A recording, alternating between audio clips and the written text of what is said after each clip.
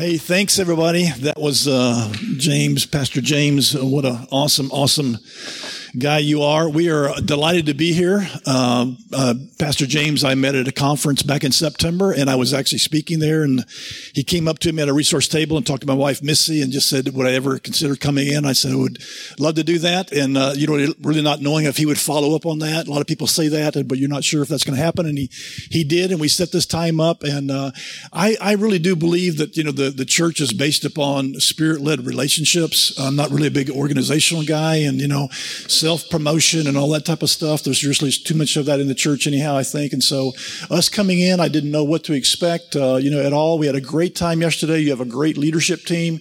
You have a great pastor and his wife. We had a chance to go out with them last night, and all their 4 kids were with us, and we were out for like 2 hours, and the kids were almost like angels,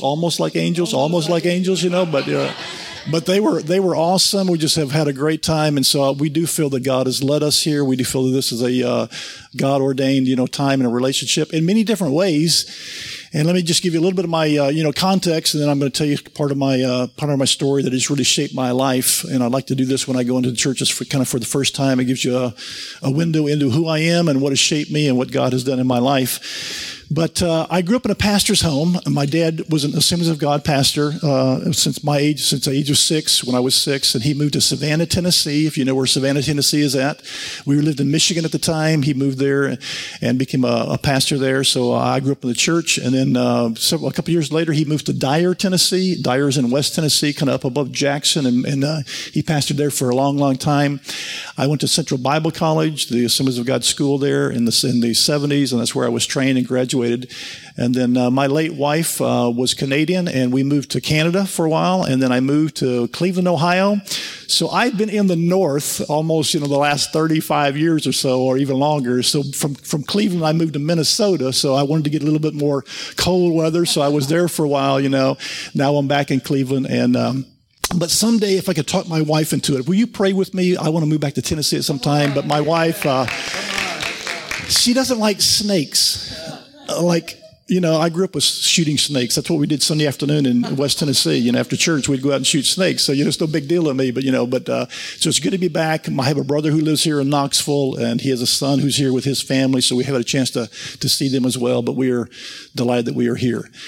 I've only pastored 2 churches, in my pastoral time. And for one, I pastored in, Cleveland, Ohio, for 25 years. It was a church that was a church plant born really out of the Catholic Charismatic Renewal in the 80s. A lot of people began to get saved and come to that church. And then I'll tell you my story in just a moment. Then when Missy and I got married, then I moved to Minneapolis. But the thing that I did not know, and the thing that Pastor James and I have now in common, and I think I'm kind of maybe hopefully encouraging him because of this, in both of those congregations, smile if you would, please.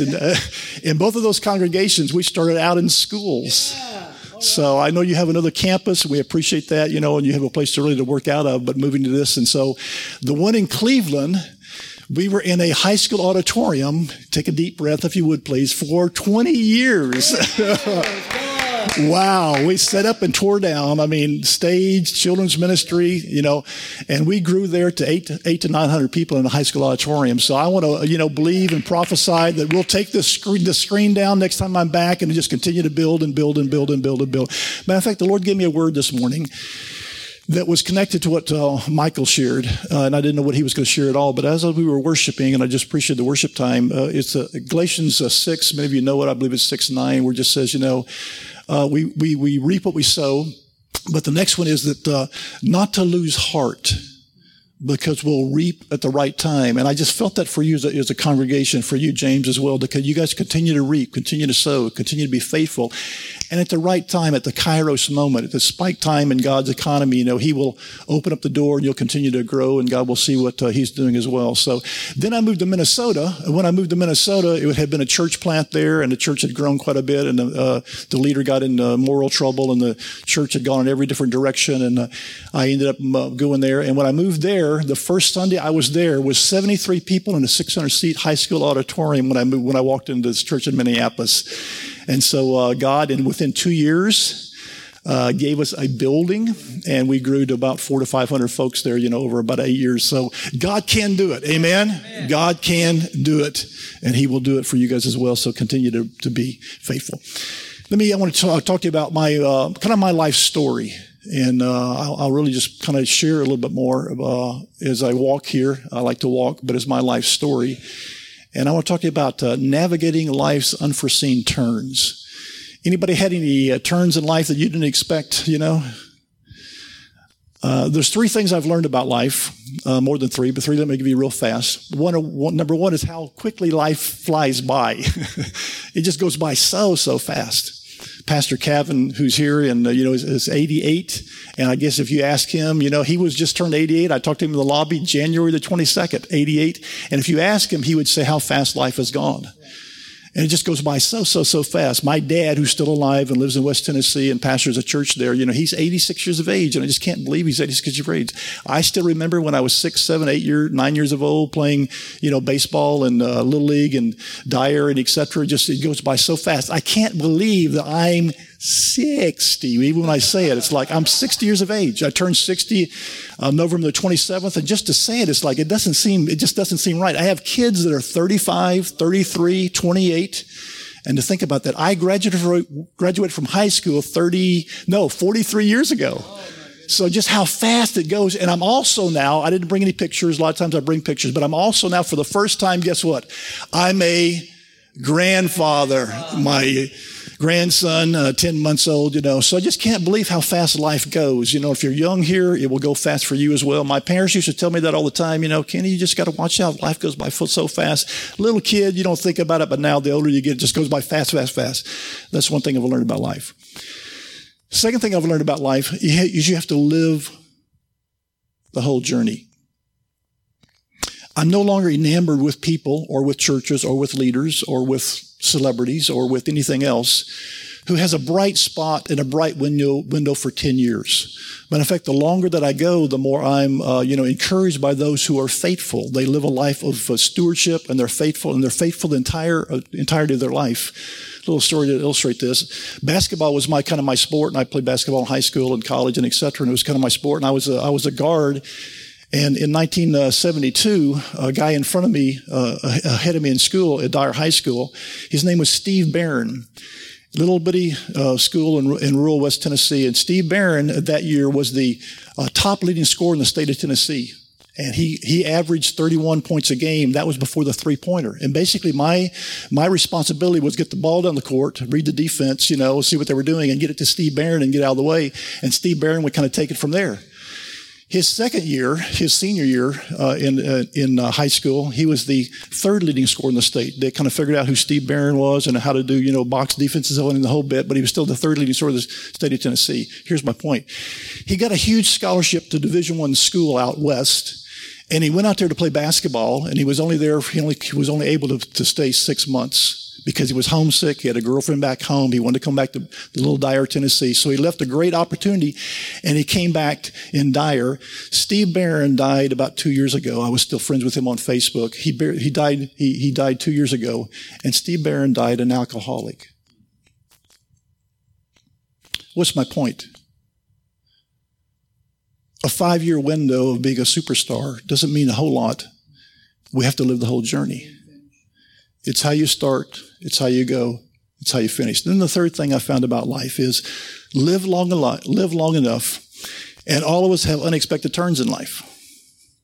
Live long enough, and all of us have unexpected turns in life.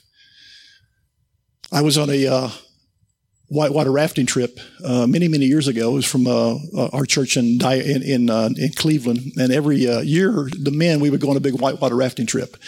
And this is actually us in this. That's me right here in the glasses with my mouth open right there. Right there. That's actually on that trip. And we were on the trip up. It was up in Pennsylvania, and we're on a river up there. And we got there the night before. We drove up there the night before, a whole bunch of us, and we camped out, and we were around the campfire, and we were talking about, men's stuff and whatever. Early the next morning, we got up and we went down, to get to the outrigger to get all set up to go on our whitewater rafting trip. And we'd never been on this particular river before.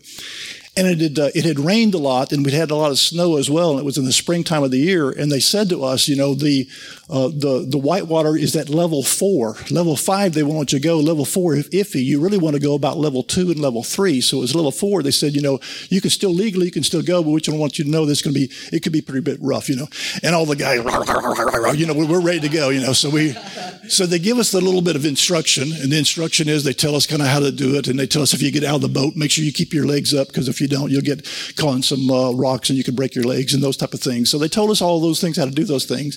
And so we started off, and I started off with these 4 guys. They were part of the team I was with. And, we just kind of started off meandering. It was just a nice little thing. And we were thinking, this is fun, and we're really enjoying this. And we took that little curve fine, and we're doing fine. And they had warned us of what was called Devil's Kettle. Say Devil's Kettle if you would. You can, just the name says it all. They said there's one place that's the worst place in the river, and you really need to watch it. It's Devil's Kettle. So we'd already taken some white water. We thought we were doing really, really good. And we got to Devil's Kettle. And when we got to Devil's Kettle, we started, going down there, and we were going, wow, wow. We were having fun. It was just a great time. And then we hit a rock. I was on the side, had been holding on. I was doing the oar, and it flipped me off. And immediately I was in this Devil's Kettle. And of course, they have safety people who are on the sides, or people who are trailing with you in kayaks. They're looking for you, in case you get in trouble. And I had one of my friends, the guy who was on that side of the boat over there. He jumped out, so it was a dumb thing to do, but it was a good friendship thing to do. Now he was in trouble, and I was really in trouble in a very short amount of time. And life had been going fine. The trip had been going fine. Then all of a sudden, my unexpected turn happened. The guys in the kayaks finally came over.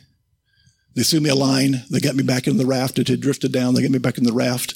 And I was wheezing and wheezing and wheezing. And they said, now the next time this happens, and I was thinking, next time? I don't think so, But for all of us, we have unexpected turns. Live long enough. And for all of us, we have unexpected turns. Let me tell you my story. The date was March 9th, 2004. I'd gotten up, and when I'd gotten up, my bedroom was upstairs, and I went downstairs and got coffee. It was a Tuesday morning, and for me, I'd taken Monday off always had taken Monday off. So Tuesday was kind of my first work day. So I got my coffee, went downstairs, and my wife, her name was Debbie, joined me for coffee downstairs, and we had our coffee, and we had our devotions together. And we were talking about just normal stuff, regarding the week and where we were supposed to be and where were the kids supposed to be and who was coming over Wednesday night, what we were going to do Thursday night, just, kind of think about the whole thing of the week. And we went upstairs, and I kissed my wife, Debbie, and I said goodbye to her, and I headed off to the health club to go work out before I went to the office. And my wife was going to take my daughter, her name is Nicole, to our office. She was one of our receptionists, and she was going to drop her off. And then after that, she was actually going to go to a women's Bible study that she went to every 2 weeks. She went to this women's Bible study. So she dropped me off, and I went to work out. We went our separate ways. I just got finished working out, and I was heading home to shower before I went to the office. And I was on Interstate 90, heading east in the Cleveland, Ohio area where I lived at the time. And I still remember that I was about to get off on an exit, and my cell phone rang. And when the cell phone rang, it was my daughter, Nicole, from my office, from our church office. And she said, "Hey, Dad, the hospital is called. Mom's had a wreck, and the hospital's looking for you." That's all we knew. We didn't know if she had a little fender bender. She was, checking her back out. She had broken her leg. Everything was okay. All we knew is the hospital was calling, and they were looking for me. The hospital didn't know that they'd got my daughter. They simply found my work number. They'd call the work number. When they answered, the receptionist happened to be my daughter. My daughter took the message. My daughter had my cell phone, so she called me, and so she said, "Dad, here's what's happening. Mom's had a wreck. They're looking for you." I was on my way home, went on home, picked up my son, Britton. My son, Britton, was at the house at the time. We went on to the hospital. And as I went to the hospital, I called and realized that the wreck had been fairly severe. And I walked in, and what had begun as a normal day for me, my wife of 25 years, 47 years of age, was lying in a coma in front of me. That was my unexpected. The story goes that if she dropped my daughter off at our offices. She headed down to the women's Bible study, and they believed that she had a brain aneurysm. And she had a brain aneurysm. She was just on a 2-lane road. She was only going 35 miles an hour, and she passed out. And when she passed out, she went through a red light. And as she was going through a red light, she was heading south, and a young man in an SUV, 21 years of age, was on his way to work, and he was heading west. He had the green light. It was a blind spot. There was a convenience store there and a pine tree, and he was heading west, and he couldn't see her. And as she went through the red light, he had the green light, and he went through and hit her. She was going 35 miles an hour. He was going 25 miles an hour. And her head hit the windshield. And between the brain aneurysm and the brain damage that happened in the wreck, my wife of 25 years, 47 years of age, 2 kids at home. My daughter was 21. My son was 19. Passed away. This is a picture of my wife.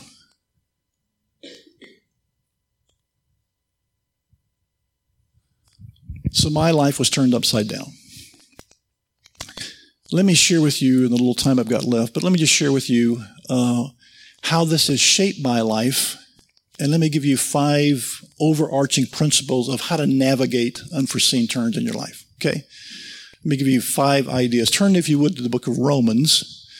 Turn, if you would, to the book of Romans.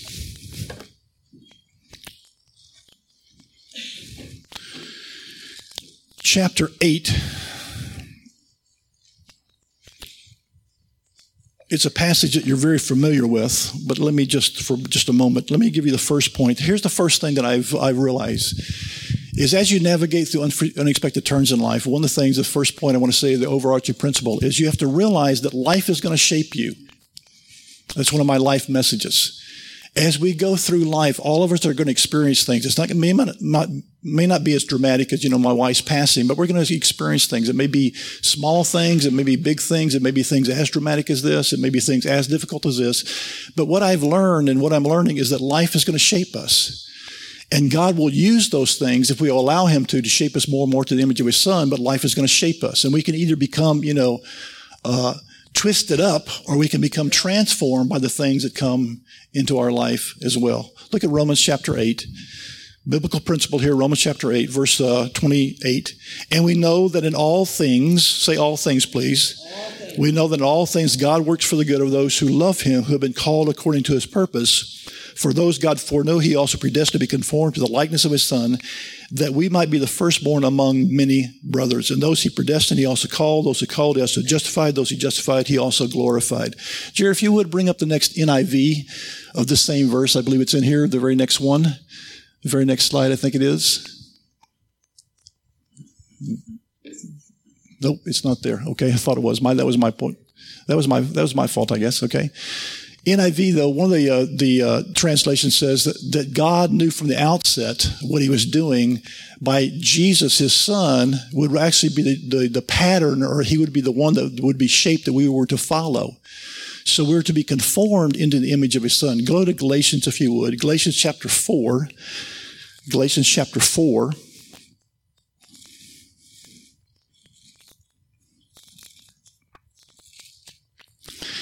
And here's what Paul says.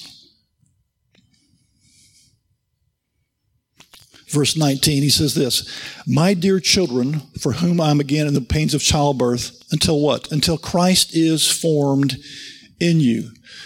So the question I ask, and I've been asking myself, and the question I ask other people, as we go through life, would you say, how is life shaping you? Are you becoming more and more like Jesus, or is it twisting you into some other way? Let me just read. This is from the little book that Pastor James talked about, that I wrote in response to my wife's passing. And here's what I said regarding this point. Within weeks of my wife's accident, it became clear that how I responded to her death and the difficult days ahead would indeed shape me. It wasn't a question of if the tragedy would shape me. It was only a question of how it would shape me. Would it change me for the better or for the worse? Would it move me towards or away from whom I hope to become?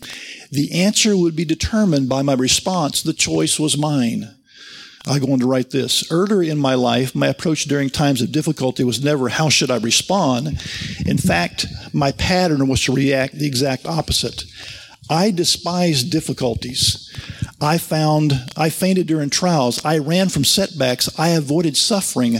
My basic response was to cry and complain, kick and scream, whine and pout throughout the entire ordeal. Pity parties were a regularly scheduled event in my life.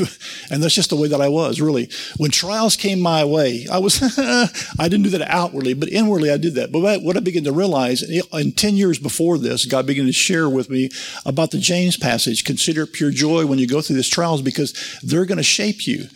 So I began to have a mental shift regarding trials to realize I'm going to go through them. You're going through something right now. That's just the way life is. But since I'm going to go through them, I began to say, if I'm going to go through them, I want to allow God to use them to shape me more and more to the image of His Son.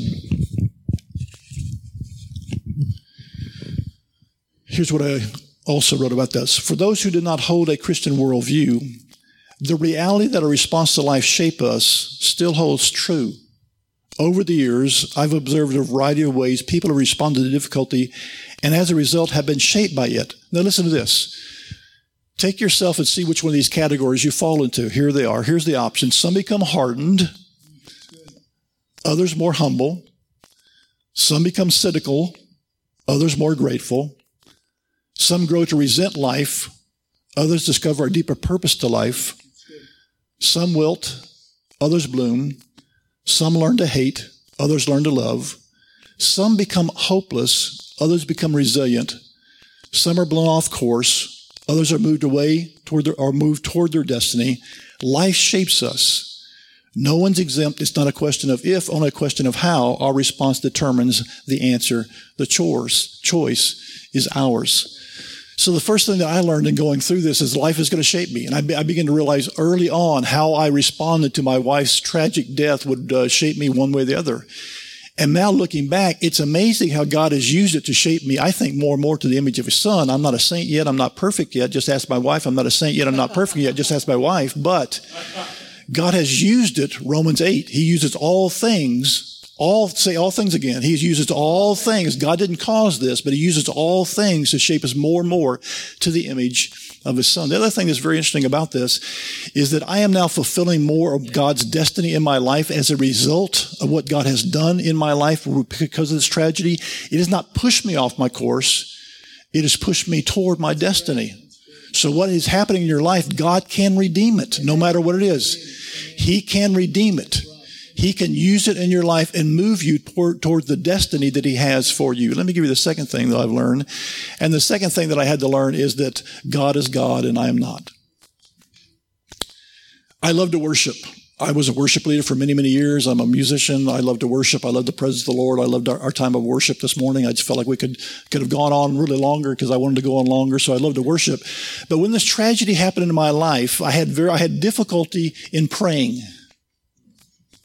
And the reason I had difficulty in praying is because I felt that the relationship between God and I had kind of been broken. So the intimacy of communication and the intimacy of prayer, I had difficulty praying, but I didn't have difficulty in worshiping. And here's the reason why. There's a Greek word, there's the word for worship, a couple of Greek words in the New Testament on worship. And one of the words is the word proskuneo. And what proskuneo means is the idea of to bow.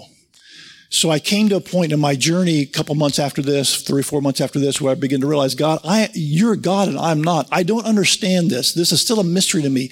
I've been the good guy. That was the feeling I had. I've been the good guy. I stayed out of trouble.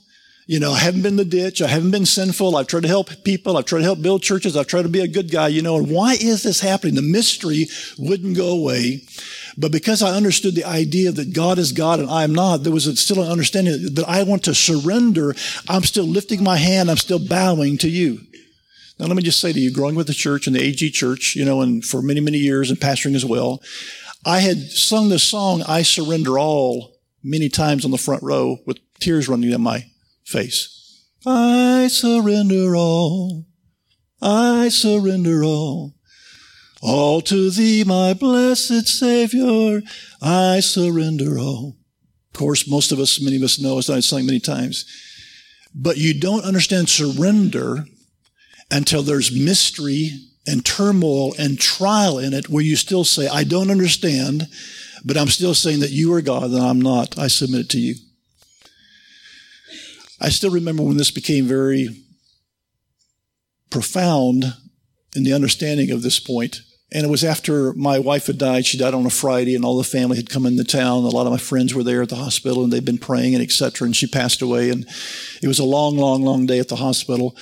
And we were on the way home with my son and my daughter, Nicole and Britton, and we were driving home. We were driving home together. This is the first time the three of us had just been together without people around, and we were driving home, and we were driving back to our house, where it would be the first time back to our house without Mom ever being there again. We drove, and we started talking about Mom. It was the hospital was 15 minutes away, 20 minutes away. So we started talking about Mom on our way, and through our tears and our pain. And we drove, and once we got to our home, we parked in the driveway. And as we parked in the driveway, something miraculous happened. I can still look back to it. It was a marking point in our journey. And the thing that happened, two things happened as we were in conversation. My kids said, and all of us said, if one of the four of us had to go home first, we were glad it was Mom. Because we wouldn't want her to be back here feeling the pain that we're now feeling. The second thing we said is we now embraced this, that this was now part of our journey.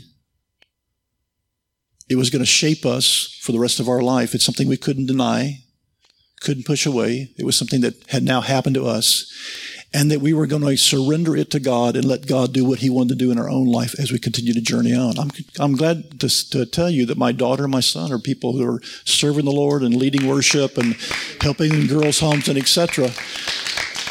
But you have to come to a place where you say, God is God and I'm not. Here's my point I want to make to you really. Many people never move on from mystery or difficulty or tragedy or disappointment or disillusionment because they don't come to the place of proskuneo where they said, God is God and I'm still not. So I had to say, God is God, and I'm still not. Number three, the third thing I want to give you real quick, is I had to check my gospel. I got saved at the age of 7. My dad's little church in Savannah, Tennessee, when we moved down there, I still remember it was on a Sunday night. My dad had preached. I don't remember what he preached on, but I remember I raised my hand, gave my heart to Jesus Christ, came down to the altar. And so for, 53 years now, I just turned 60. For 53 years now, I've been on this walk with Jesus Christ. I mean, that's a long, long time. I've been a follower of Jesus Christ. I haven't gotten off the path. I haven't had detours. I've tried to be as, much of a follower as I can. But what happened when my wife was killed in the car accident, Debbie was killed in the car accident, is I had to start checking my gospel again. Because here's what's happened, and oftentimes it's happened in the American church, that we have promised people if they come to Jesus, everything will be put together and right. It's almost like somebody said it's like a country song being played backwards. Come to Jesus and get your housewife and get your car, get your wife back and your house back and your car back and your truck back and your dog back. It's kind of like that. So oftentimes what happens is when people have been sold that bill of good, that's not the totality of the gospel, and they're brought in that way.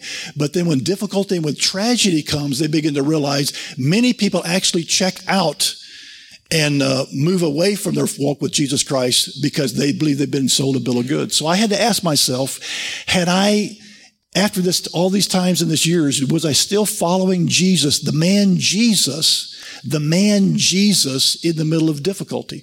And here's what I had experienced. I had experienced difficulty and disappointment over the years so that I was carrying a heavy bag. That's what religion will do to you. I was just I was weighed down. And when this happened to me, I had to throw off all those things and had to return to my first love. And my first love to Jesus Christ. Jesus loves me, this I know, for the Bible tells me so. I just heard a great story he's a famous German theologian. His name is Karl Barth.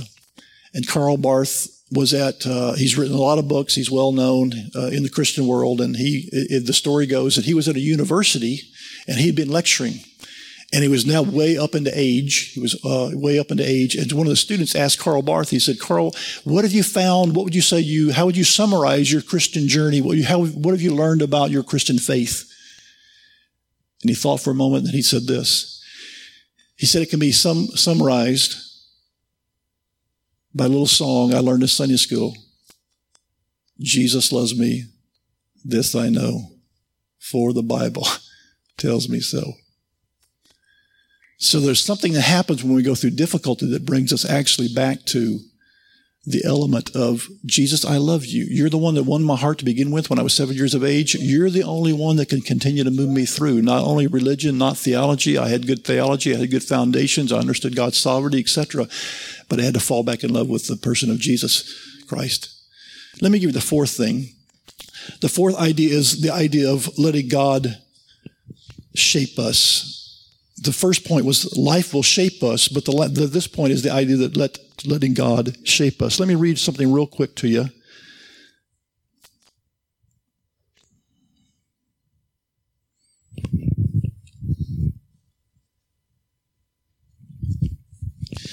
Here's how this happened to me. I clearly remember the morning this principle, how I respond, took root in my life. A few days after my wife's passing, I was making my bed when right in the middle of the tucking in the sheets, my anger surged. A voice in my head screamed, I'm a 47-year-old man starting life all over, making my king-size bed alone. I hate this. This isn't fair. As I straightened the sheets, arranged the comforter, and fluffed the pillows, the irrepressible thoughts continued and the anger intensified. Then like a loose cog clicking into place, it became crystal clear. How I respond, even in these moments of seemingly ordinary activities, will determine who I become. That simple thought was revolutionary. As I made my bed the following weeks, instead of occasions for anger and resentment, those domestic chores became opportunities to practice servant and humility, patience and peace, contentment and gratitude. This new approach wasn't limited to making my bed, but extended to shopping the grocery store, washing dishes, paying the bills, and doing laundry. Listen to this, with the little old lady ahead of me in the express checkout line, chatted with the cashier about her latest doctor's visit, a recent trip to the casino, and updates on all 29 grandchildren. Would I be pleasant and patient or rude and annoyed? After hitting the golf ball off the same tee into the same woods for the third time, would I be irate or graciously accept my golfing limitations? When the driver behind me honked within a nanosecond of the red light turning green, how would I respond? And then in brackets I said, I still have some work to do in this area. All of my daily activities became sacred moments for meaningful formation. Here's something that we've missed in the church, I believe, oftentimes. You know that most of our transformation doesn't happen in this room? That's right. That's exactly right. We worship God, we hear the word, we're instructed, but most of our transformation happens in the ordinary activities throughout the 24/7 day of our life. It's when we want to be rude and we practice patience, you know. It's when we want to be angry and we practice patience. I still remember going to the grocery store because I never did the domestic chores, you know, and I'm in Heinen's, you know, and I'm a 47-year-old man trying to figure out, you know, how to buy groceries. And the idea is I could either be really, really, really, really upset, or I could allow that to be a time of transformation in my own life. Let God shape you. God gave me an idea that I did, and it was the Holy Spirit. Let me set this up.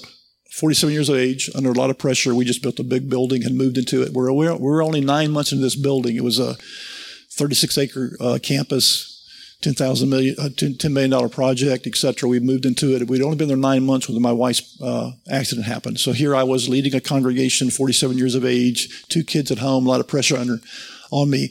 And I began to ask the question, how could I do this, and how could I do this in a way that God would continue to use this time in my life to shape me more and more to the image of His Son? And God gave me an idea. This was totally a God idea. God gave me an idea. He gave me an idea to use a nail representing the cross and to put it in my pants pocket all day. And so as I was doing my work, or I was out and about, or I was at the grocery store, or I was playing golf or whatever, when I was tempted to respond in my old way, not the nature of Christ, I would put my hand in my pocket, and when I touched the nail, it would remind me, am I going to respond in the old way, or am I going to respond more and more to the nature of Christ? Would I allow this to make me more humble? Would I allow this to make me more gracious? Would I allow this to make me more? And I did that for an entire year. Every night when I got home, I would take the nail out of my pocket, put it on the dresser. When I got up in the morning to dress, I would put the nail in my pocket, and I did that for an entire year. And every time I would stick my hand in my pocket and say, am I going to allow this situation I'm in right now to shape me into the image of His Son, or more to sow into the wrong pattern? And I'm thankful to say I still have that nail in my pocket. This is the actual nail. We don't sell them on the resource table. They're not for sale today. So this is. But let me ask you, when things come your way, 24/7 things, are you allowing them to shape you more and more to the image of? That's where transformation occurs. I know Pastor James is a great communicator and a great preacher. We like to say, amen, and those are good. We need to be fed. But our transformation happens 24/7, Monday through Saturday, in those little things of life, how we respond to them. Let me give you the last point. And the last point is keep your dreams alive. Life shapes us. God is God and I'm not. Check our gospel. Let God shape us into the image of His Son. And number 5, keep your dreams alive. It was only 3 or 4 months after my wife's passing, I got a phone call from a mutual friend and who had a friend that was coming into town who had a tragedy as well, and he wanted to meet with me. And he came into town. He lived in Virginia Beach. He came into town, met with me for lunch. His name was Mike. Mike had just gotten married, hadn't been married too long, and Mike's wife was, it was their first-year anniversary. Mike's wife was expecting. Mike had been working double shifts to get enough money to go away. They were going to go away and celebrate their first-year anniversary. He had worked a double shift, came home, showered, packed. They got in the car. On the way to where they were going to have their anniversary, the hotel where they were going to stay for their first-year anniversary, Mike fell asleep at the wheel, ran into the back of a semi-truck and killed his wife and his unborn daughter. Mike's sitting now across the diner table from me.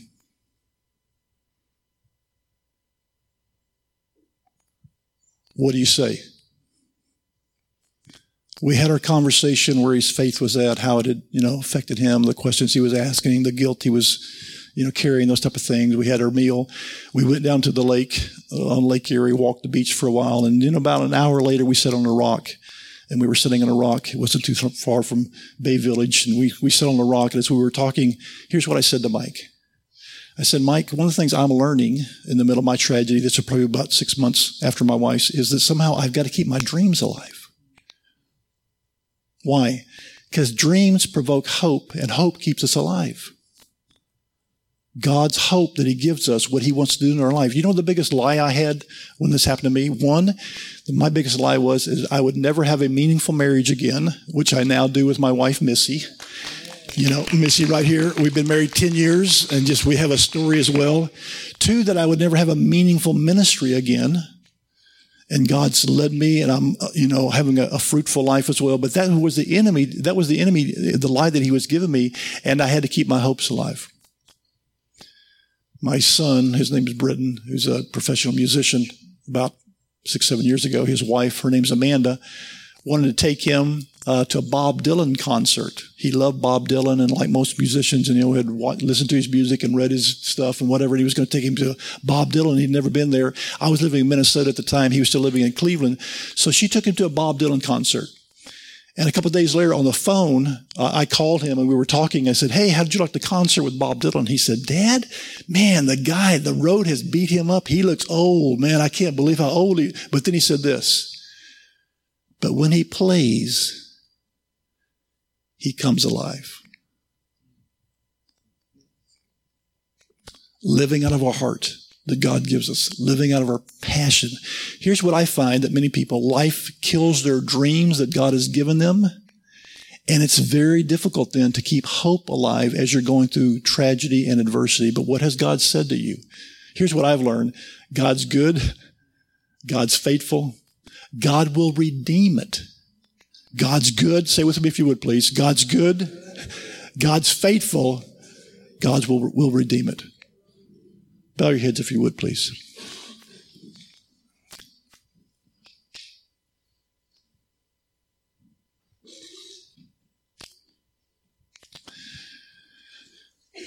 Father, I thank you, and every one of us in this room has a story.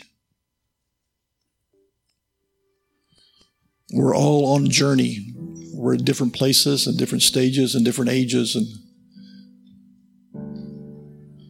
some of us can relate to a difficulty like my story. Some of us in this room have experienced tragedy. Others in this room have experienced the question marks, the mystery that life brings their way. Why is this happening? Why didn't this happen? Why haven't you come through? Why is there a downturn here? Why is there disappointment with my kids? Why is there disillusionment? Why haven't I come into greater health? Why is there a downturn in my job? Why is there close relationships that have drifted away? Why did the divorce occur? Why did a child die?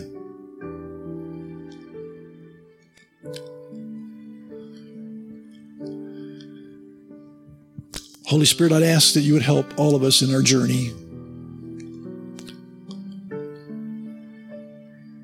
to know and to answer the question that, life is going to shape us. And to ask, are we becoming more and more shaped into the image of your Son? Is life hardening us? Are we becoming cynical? Or is hope being dissipated? Is unbelief drifting in? Is bitterness ruling? Or is we allowing the opposite to occur? Greater faith, greater humility, greater patience, greater gentleness, greater joy, greater freedom, greater trust.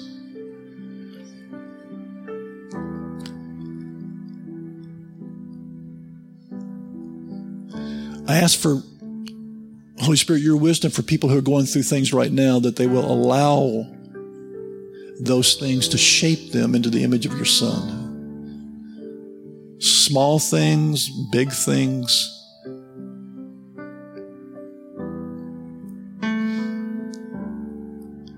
Lord, I also ask for people today who their dreams have been shattered. Not just dreams that they've made, not just dreams that we try to fantasies to keep us alive, but dreams that you've put in our hearts, dreams of who we want to become, dreams of what you've told us to accomplish. And somehow life has put the flame out, and we're just living in existence, but we're not living the life that you came to give and came to give in abundance. So, Father, I ask that in Jesus' name. And, Father, I thank you for it.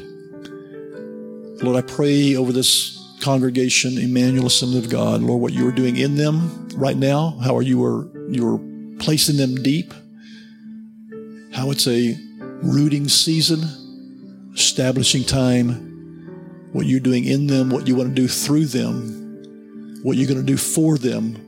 I pray it in the name of the Father, and of the Son, and of the Holy Spirit. Amen and amen.